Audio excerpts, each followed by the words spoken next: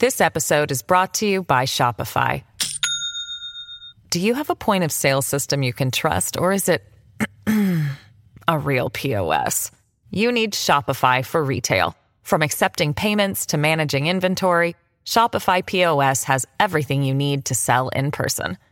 Go to shopify.com/system, all lowercase, to take your retail business to the next level today. That's shopify.com/system. You're watching Global BC. This is Global News Hour at 6. Good evening and thanks for joining us. Final arguments are underway in a one-punch trial that claimed the life of a 22-year-old man. The victim died of blunt head trauma after being punched following a confrontation with a couple. Rumina Daya was in court today and has more on the evidence and the argument from defense. Defense told the jury the accused did what any one of them would do, adding there is no evidence of planning or intention to cause harm to the victim. You guys, will I be able to get a comment from you? Lawrence Sharp testified he was defending himself.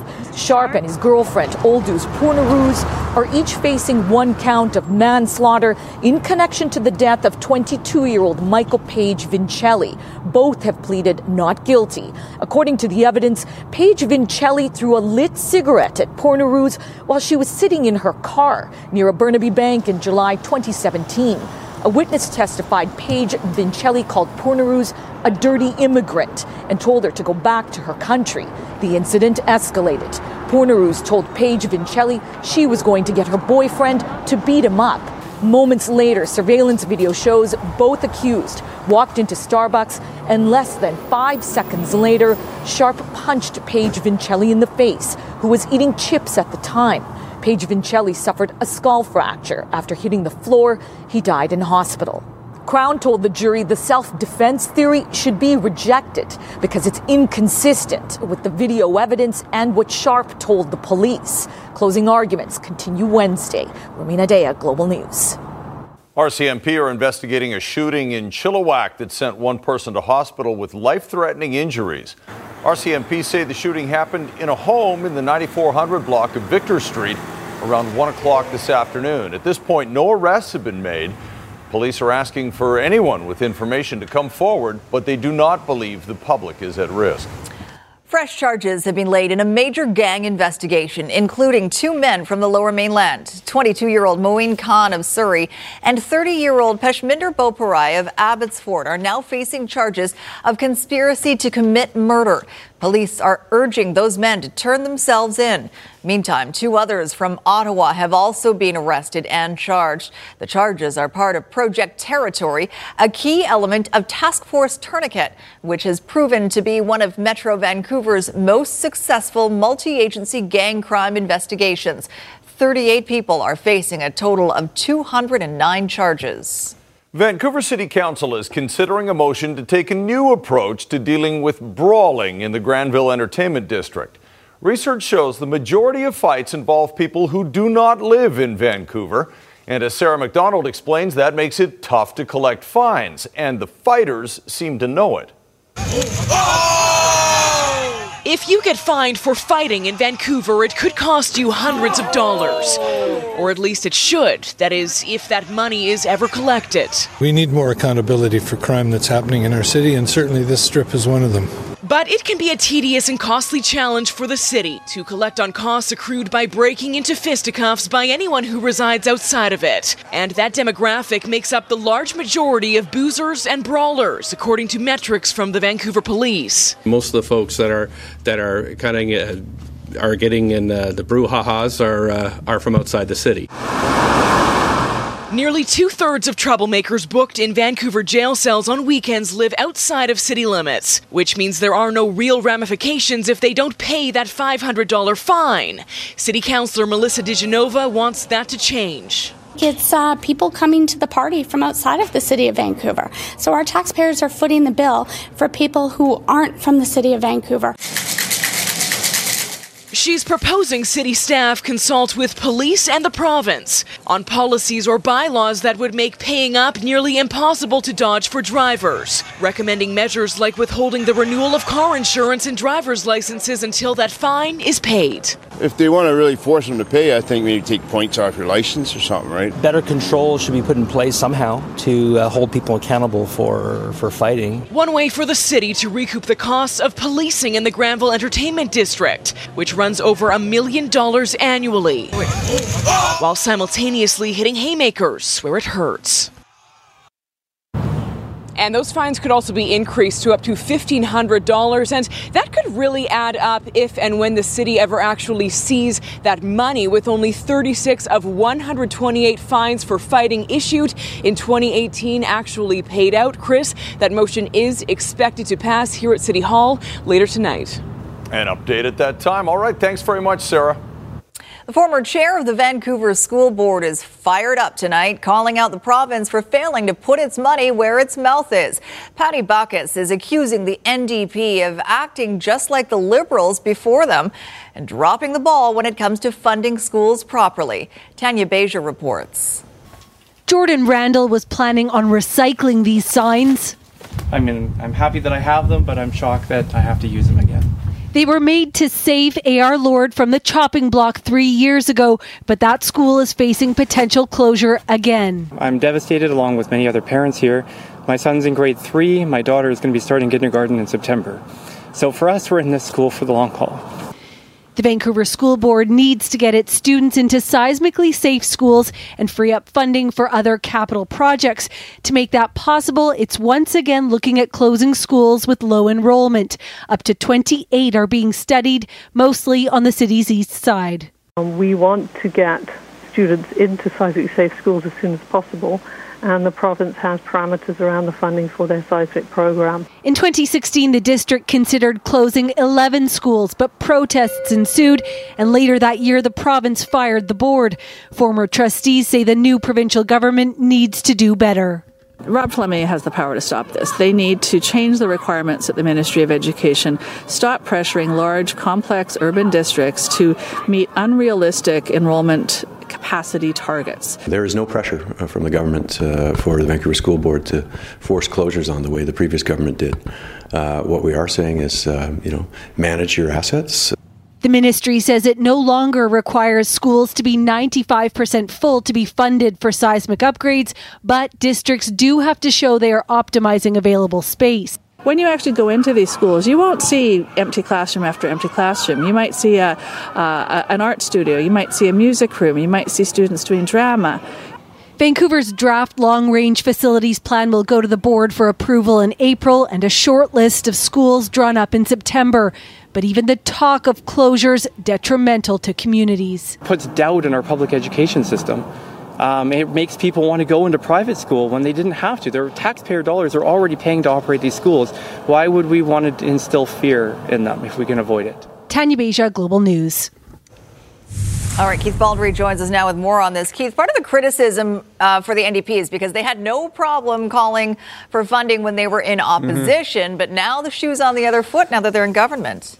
Yeah, and they're finding that on a lot of issues, Sophie. They spent 16 years in opposition. Opposition is easy. Everything's so simple. There's always an easy solution. But when you're in government, it's a lot different. You have to compromise and you have to make some tough calls. And not everything gets this done as quickly as you would think would be done if you're in opposition. So here's a list of just some of the examples of the NDP really not either keeping its promise or taking their time to fulfilling them. First of all, they're building the Site C dam. They were basically ready to head to the barricades to stop that thing. It's going ahead.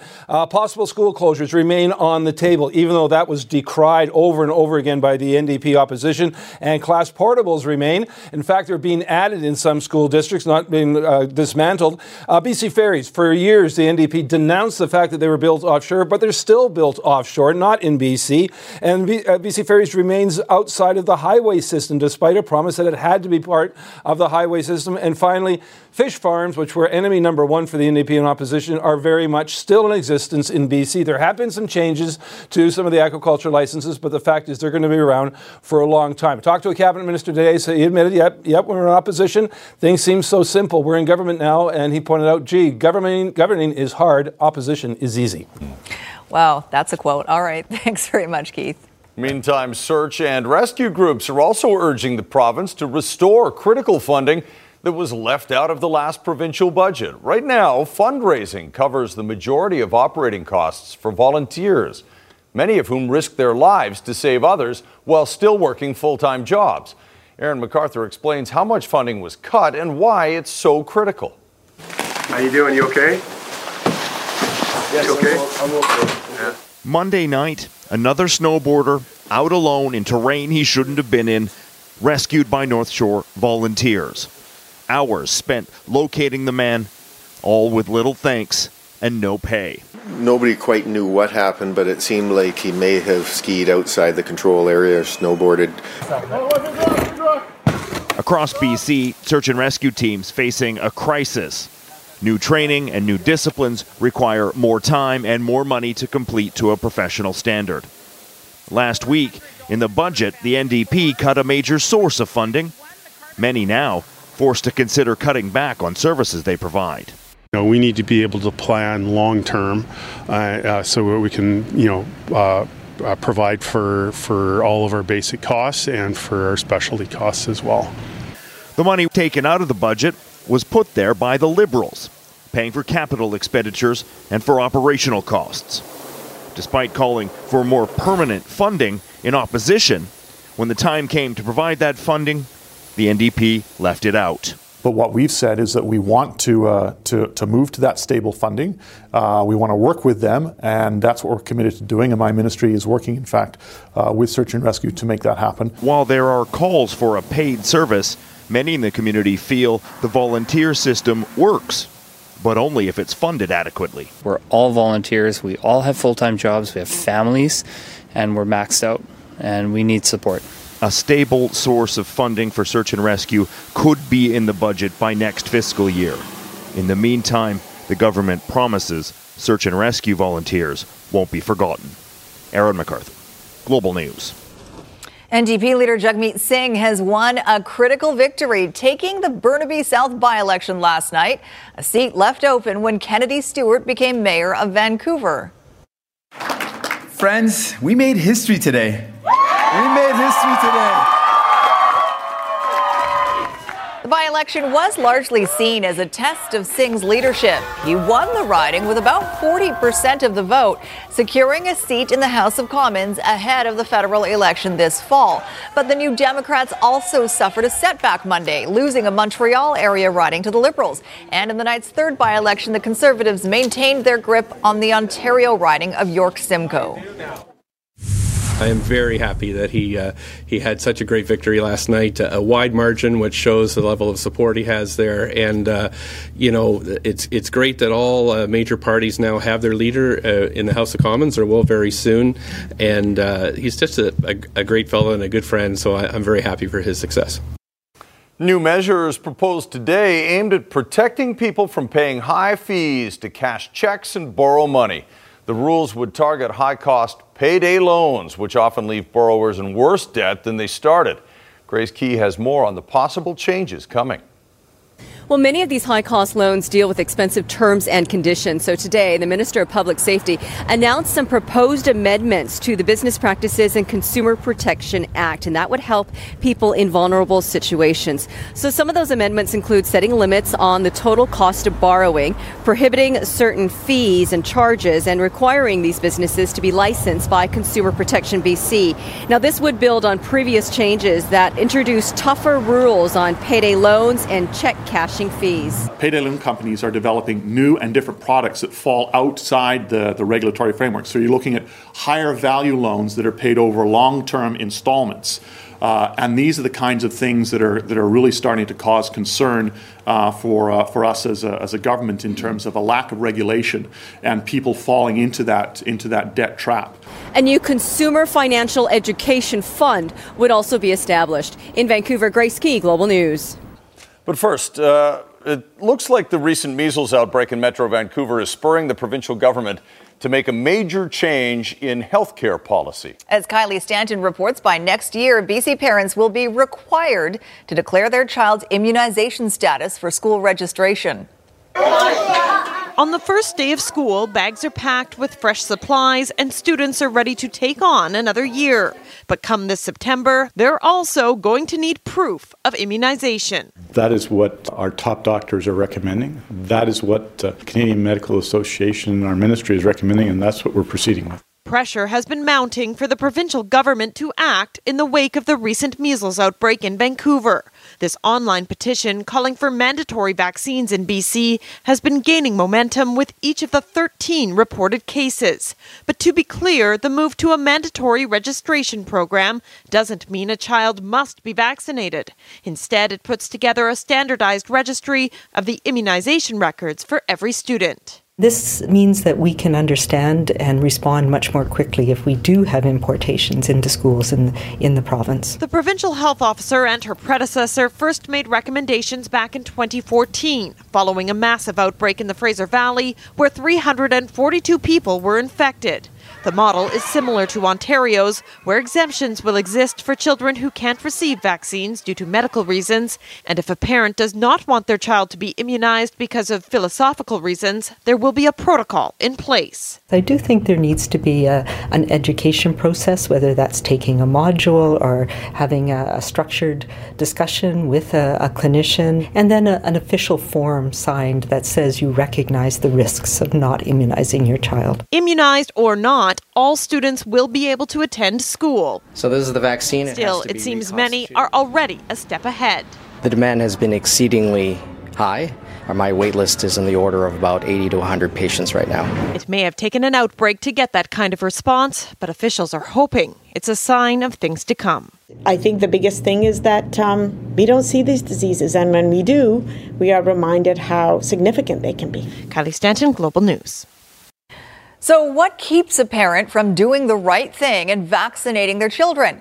Too many buy into false claims and misinformation on the internet. Now, doctors are fighting back and targeting one group in particular. Some naturopaths are being accused of spreading outright lies about the best way to protect your children. Catherine Urquhart reports on those calling for a crackdown. The measles, mumps, rubella vaccine has saved millions of lives. Reactions are rare. Even so, the Doctors of BC says members of BC's naturopathic community continue to make false statements about vaccinations. How dangerous do you think it is that naturopaths are making these claims? In my opinion, I think it is very dangerous. Unfortunately, the more parents that don't vaccinate their children, the greater risk to all of us. This naturopath claims on her website that most vaccines contain mercury. Not true. Childhood vaccines have no mercury. In the past, they had a small amount of the preservative thimerosal. That, too, is no longer in childhood vaccines. It's only in some flu vaccines. Approved. Hi there. The College of Naturopathic Physicians of BC, which has promised to discipline members, declined several interview requests. Okay. All right. Thank you.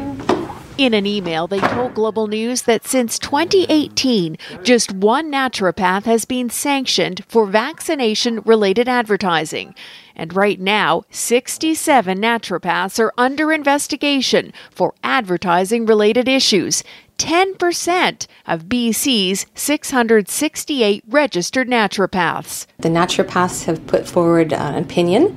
They lack the overall general medical education or experience, or straight out ignoring the research. When people spread information that is inaccurate, beyond their scope of practice, while having the credibility of being part of a health professional college, that's unacceptable. Naturopaths who make false claims face a minimum fine of $500. But is that enough, considering how outbreaks can cost society and individual lives? Catherine Urquhart, Global News. This episode is brought to you by Shopify. Do you have a point of sale system you can trust, or is it a real POS? You need Shopify for retail. From accepting payments to managing inventory, Shopify POS has everything you need to sell in person. Go to shopify.com/system, all lowercase, to take your retail business to the next level today. That's shopify.com/system. A BC couple was being shortchanged after a freak accident destroyed the Christmas gifts they sent to family. And it wasn't until they called Consumer Matters that the multinational corporation involved stepped up. Anne Drua joins us with the story. Anne? Things got unexpectedly complicated for this couple, thanks to you two. This next story goes back, as Sophie mentioned, to December when a UPS truck caught fire. The contents inside were destroyed, including items belonging to a BC couple. Perhaps more troubling, though, would be how their claim would be handled in the days and weeks to follow. Which is the latest? There was a lot of love and time and effort that went into collecting things for that package. A package unexpectedly destroyed by fire. Back in December, a UPS truck went up in flames along the Trans-Canada east of Revelstoke. The contents destroyed, including Christmas gifts destined for Gisela and Dieter Howald's family in Alberta. Of course, I was concerned because of the fire, but also because there would be no Christmas presents for our daughter and her family. Immediately after the fire, the couple visited the UPS store in Kelowna to make a claim. They submitted a letter along with receipts in the amount of $204.96. However, they say they told the UPS manager they still had to find additional receipts. He said, you can always bring these receipts at a later date, and we simply add it onto your submission. But when they finally located the remaining receipts, they say the situation changed at UPS.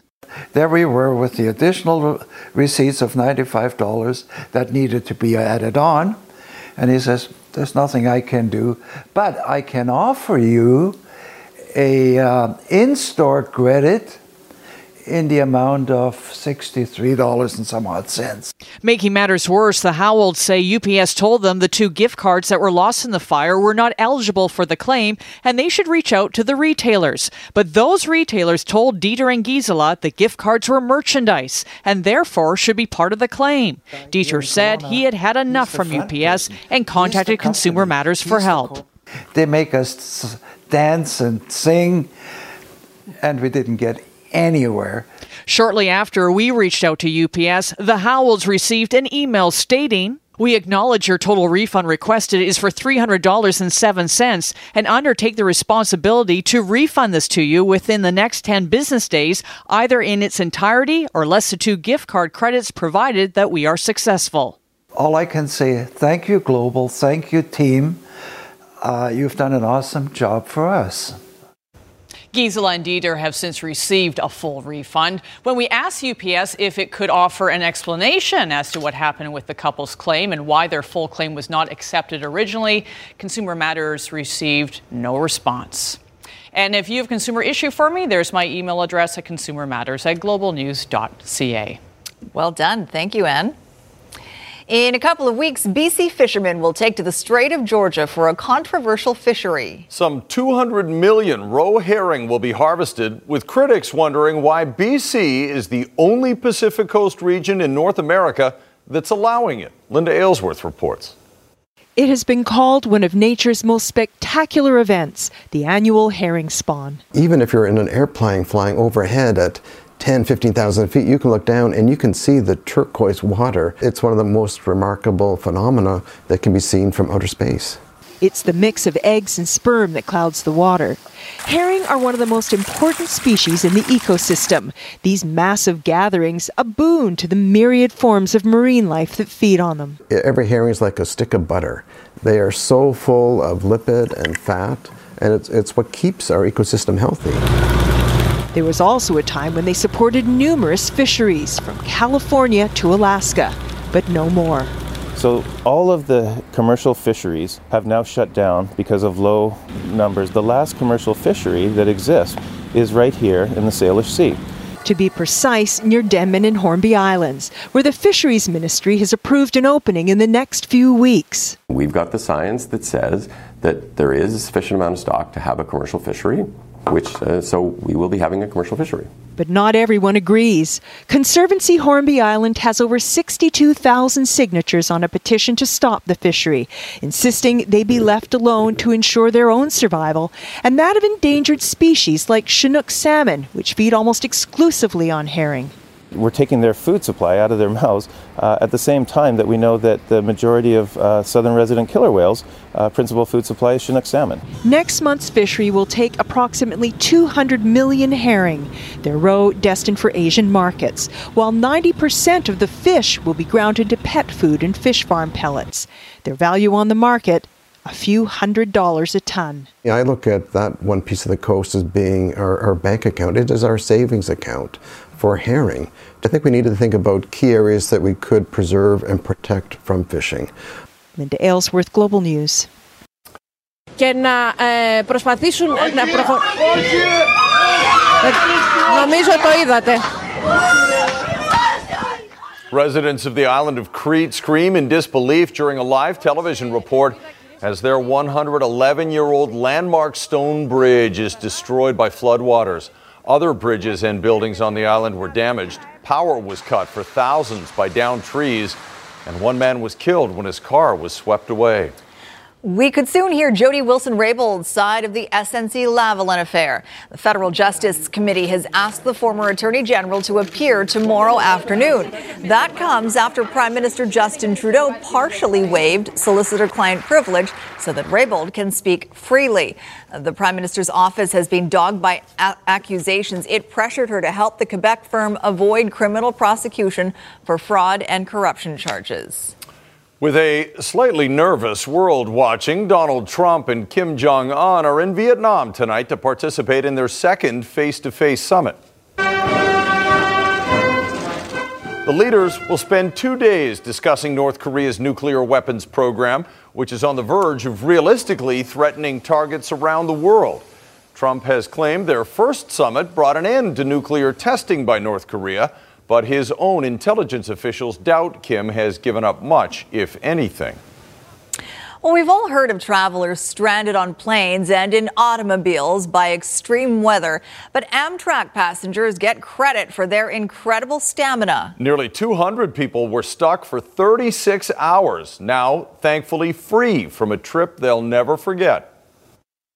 It was a modern-day marooning unfolding live from inside a train. Now this is the viewing car. Nearly 200 passengers trapped on an Amtrak for almost 2 days with no way out after a blizzard toppled a tree onto the tracks. It is dark, there is more snow on the way, and we are stranded for another night. The trip started in Seattle, heading south through the Pacific Northwest until grinding to a halt Sunday evening, where it was stuck for more than 36 hours. Not knowing how long we were going to be on there, that was probably the most frustrating part. The uncertainty forcing people to ration food and water, club soda and pretzels for breakfast, parents using napkins as makeshift diapers for their babies. The snowstorm also knocking out power to the closest town, socked in with roads buried under 4 feet of snow. Train officials say passengers were kept on board because there was no viable way to safely transport passengers or crews via alternate transportation. This morning, a welcome sight, movement. The train is moving really slowly and we keep having to make stops. Mile by mile, crews clearing the tracks. You can see all of the tree limbs that are down and whatnot. Reversing course to get to the closest station. Thank you for your patience. Where passengers couldn't be happier to get off that train. To breathe fresh air again, it feels incredible. It could have been so much worse, man. Gotti Schwartz, NBC News. People in the city of Eugene, Oregon have one less lunchtime option after losing a food cart in pretty spectacular fashion. A security camera captures the moment an explosion demolishes the Buck Buck food cart, which specialized in, you guessed it, fried chicken. The blast also damaged 3 nearby businesses, but thankfully no one was nearby and there were no injuries. Investigators believe a leaking line from a propane tank is to blame. In Health Matters tonight in the UK, London is taking a dramatic step in its battle against obesity. The city is banning fast food advertising from its public transportation system. Ads for food and drinks that are high in fat, salt, and sugar will eventually disappear from the city's famed red buses and underground tube stations. London's mayor says he wants to tackle the ticking time bomb of obesity. But one advertising trade group argues the ban will have very little impact on the wider societal issues that drive obesity. Flying off into the wild blue yonder, there is plenty of that lately with all of the sunshine, and it's enough to make you not mind the extremely cold weather by West Coast standards. Yes, yeah, exactly. In comparison to those Becky's, nothing like that. Tonight's sunset, by the way, just after 6 o'clock, I thought I would show you this image. It was stunning today, and this is what it looks like out there right now. Still quite stunning, in my opinion. These were highs for today, so not too bad. Out in the Fraser Valley, 3-4 degrees, 6s and 7s further west. This is still below seasonal, and we've been below seasonal all month long. Since February 2nd, we have not had an above seasonal temperature daytime high. These are the overnight lows. 20 out of the past 26 have been well below zero through the overnight period, with some like February 10th reaching -9, and this is at the airport. We're on track to having the coldest February on record for average temperature, and it's all because of the outflow winds, Arctic ridge of high pressure pulling those cold, dry Arctic air right out all the way across the Metro Vancouver. So winds 40 to 50 kilometers an hour, enough to drop that temperature tonight. Still a warning in place for Howe Sound with gusts potentially up to 90 kilometers an hour. Look at how dry it was today, though. These are the relative humidities across the region this afternoon. So we're talking 10 to 25%. You probably noticed it with your skin. You needed cream today. Oh boy, it is dry, and it's that cold interior air being funneled all the way out towards the coast. Now what we're watching, though, is this. It is going to track towards southern BC tomorrow afternoon, bringing in a chance of flurries. Not much expected, but still snow flying in the air, very likely. A few flurries, a light dusting potentially, and we'll see that right through until Thursday morning, with the mountains likely getting the most of it. There are your overnight lows, a little bit warmer than yesterday, but you can see we're talking about lower teens to -25 across the area, and these are your daytime highs. So sunshine right across the board. That Arctic ridge of high pressure holding strong, but increasing cloud across the south as that system from the south pushes in, bringing in that chance of light flurries later in the day, right into our Thursday morning. And then we return to sunshine and cold. And I'll leave you with a great shot from an area just near Kitimat, where the winds were so strong that it buckled the ice on this lake. Really neat how powerful the winds can be that way. That is wild. Thanks very much, Christy. All right, dramatic video now. What must have been a terrifying ride for British Airways passengers. Whoa. Video shot from the ground shows the jet being tossed around by high winds as it approaches landing in Gibraltar. The Airbus A320 descended from about 40,000 feet to as low as 300 before the pilots decided, let's not do this and divert. The jet landed safely in Malaga, Spain, and there were no injuries. But boy, that looks wild. Yikes. Lots of screaming, I'm certain. I'm sure a lot of bags were open. The bags. Yeah, the bags were open. Unless the pilot was just an old acrobatic guy. Hey, let me show you what I used to do, guys. Hang on tight. That's right. Fasten your seatbelts, everyone. All right, what you got for us? Oh, what do I have for you? I have... wait a minute. You have something for us. We do. It's way over there. Ooh. Totally messed up. Are they somewhere? Do I have time to run over there and get it? Yes. Okay, you talk and I'll run. You have long legs. It should be quick. Tomorrow, of course, is Pink Shirt Day in support of the CKNW Kids Fund. It is the one day of the year when we all put on our pink shirts to raise money for the Kids Fund, or toques. Toques, pink toques. We're giving those out too. Well, we're selling them. So yes, we hope to see you down at the corner of Granville and what is it? Nelson, Granville and Nelson tomorrow.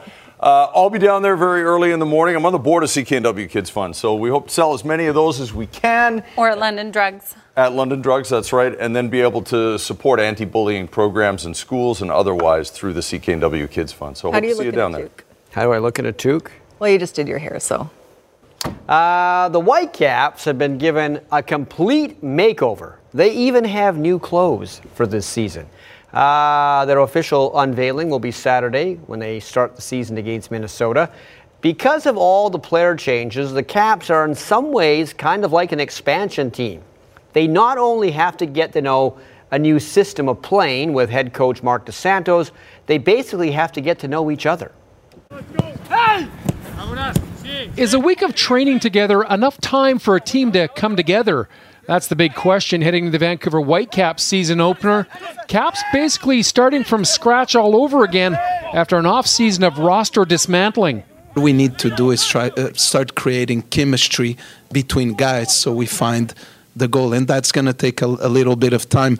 And I really believe that everybody in the locker room, despite us being almost a new team, having a huge belief that we could show up at BC Place and win the game Saturday. For a side that's completely turned over practically its entire roster, that sounds like asking a lot. The Caps were winless in the preseason. Vancouver 0-3-2 with just a single goal scored. But they expect that to change now with off-season signings in Baum and Freddie Montero ready to go. We would love to be back in Vancouver. I know the city, I know the league, and the fact that I spoke with the coach, Mark, the style of the game that he wants to input into the players and show that in the field, make me feel like, okay, this is the time. This is the right time to be back, and thank God I am here. What Montero is truly thankful for is being in a safe environment where supporters truly lift up their players, not beat them down. At Sporting Lisbon, following their team's elimination from the Europa Cup, 50 torch-bearing masked men broke into the team's practice facility, attacking several players with whips, sticks, and knives. Were you afraid for your life when that happened? Yeah, of course. As a player, the safer place that you feel it's in the training facility, and the fact that the fans came in without any notification for us and without having a possibility to run away from that, it was scary. Probably the worst thing that happened to me in my life. But as I said before, I learned from that. It's an experience that I have in my career, in my personal life, that I maybe will talk about in the future. But right now, man, I'm so happy to be here. That's a plus, and I'm ready. I want to go. So last night, the Canucks beat Anaheim by the score of 4-0. Boy, Anaheim's bad. Alex Biega scored. Horvat had a good game, couple of goals, and Markstrom got the shutout. The Canucks' chances of making the playoffs are a bit thin right now, but that, of course, helps them. Tomorrow they'll be in Colorado. Sports Club Stats does this running percentage of your chances of making the playoffs. So if you think about the two wild card spots still in the West, the Canucks, according to this, have a 7% chance. But this is constantly in flux. If they started winning a couple of games, their percentages would go up. But that's the way they see it right now. Dallas and Colorado would get the wild card spots. Of course, the Blue Jackets made all these changes, brought in Dzingel and Matt Duchene from Ottawa, trying to make the playoffs this year. Now, the key is don't start playing like Ottawa. And tonight against Pittsburgh, well, they looked a little like Ottawa. Jake Guentzel with a goal there. Jared McCann, remember, that's the guy the Canucks traded to Florida to get Eric Goodbranson, who, of course, they sent to Pittsburgh. Oliver Bjorkstrand will score here for the Blue Jackets to make it 3-1 in the second, but McCann had a deuce in this game, and the Penguins won it. And if Montreal wins their game tonight, and they probably will, Columbus will technically fall out of a playoff spot right now, despite all those changes. So last night, Clippers and Mavericks. Clippers are going to win. They're up by 9. Doc Rivers calls a timeout, so he can tell the crowd 9 seconds left in the game to give a standing ovation to Mavericks veteran Dirk Nowitzki, who's 40. Now, Nowitzki hasn't really officially said this is his final year, but everybody kind of realizes he's going to be 41 in June. He's not playing very much anymore. He's done pretty much everything he can in the NBA. His career is Hall of Fame worthy. So Doc Rivers giving it up for Nowitzki. The crowd jumps in on it. The Clippers players congratulate the great German, and there he thanks Rivers himself. Here's your snow report for today. Arctic Ridge right across the region, bringing sunshine, cold temperatures, and no new snow. -19 at the top of Whistler today. Sasquatch -13. Revelstoke and Fernie at -14. Whitewater a little warmer, though, at -8. Big White -15 today. Silver Star colder at -17. Kicking Horse -8. Mount Washington and Powder King at -13. Well, 2 high school teachers in the South Okanagan were recognized today for their heroic actions saving the life of one of their students. As Global's Shelby Tom reports, it was also the first time the quick-thinking instructors met the 911 dispatcher on the other end of their frantic emergency call. PE teacher Steve Podmoro never thought he'd be credited with saving a student's life, let alone be called a hero. I don't consider myself a hero. Podmoro and his colleague Mike Russo jumped into action after grade 8 student Dilshan Dhaliwal collapsed during gym class at South Okanagan Secondary School last month. That was a pretty surreal. The 13-year-old with a known heart condition had gone into cardiac arrest. The quick-thinking teachers performed CPR and used this, an automated external defibrillator, or AED.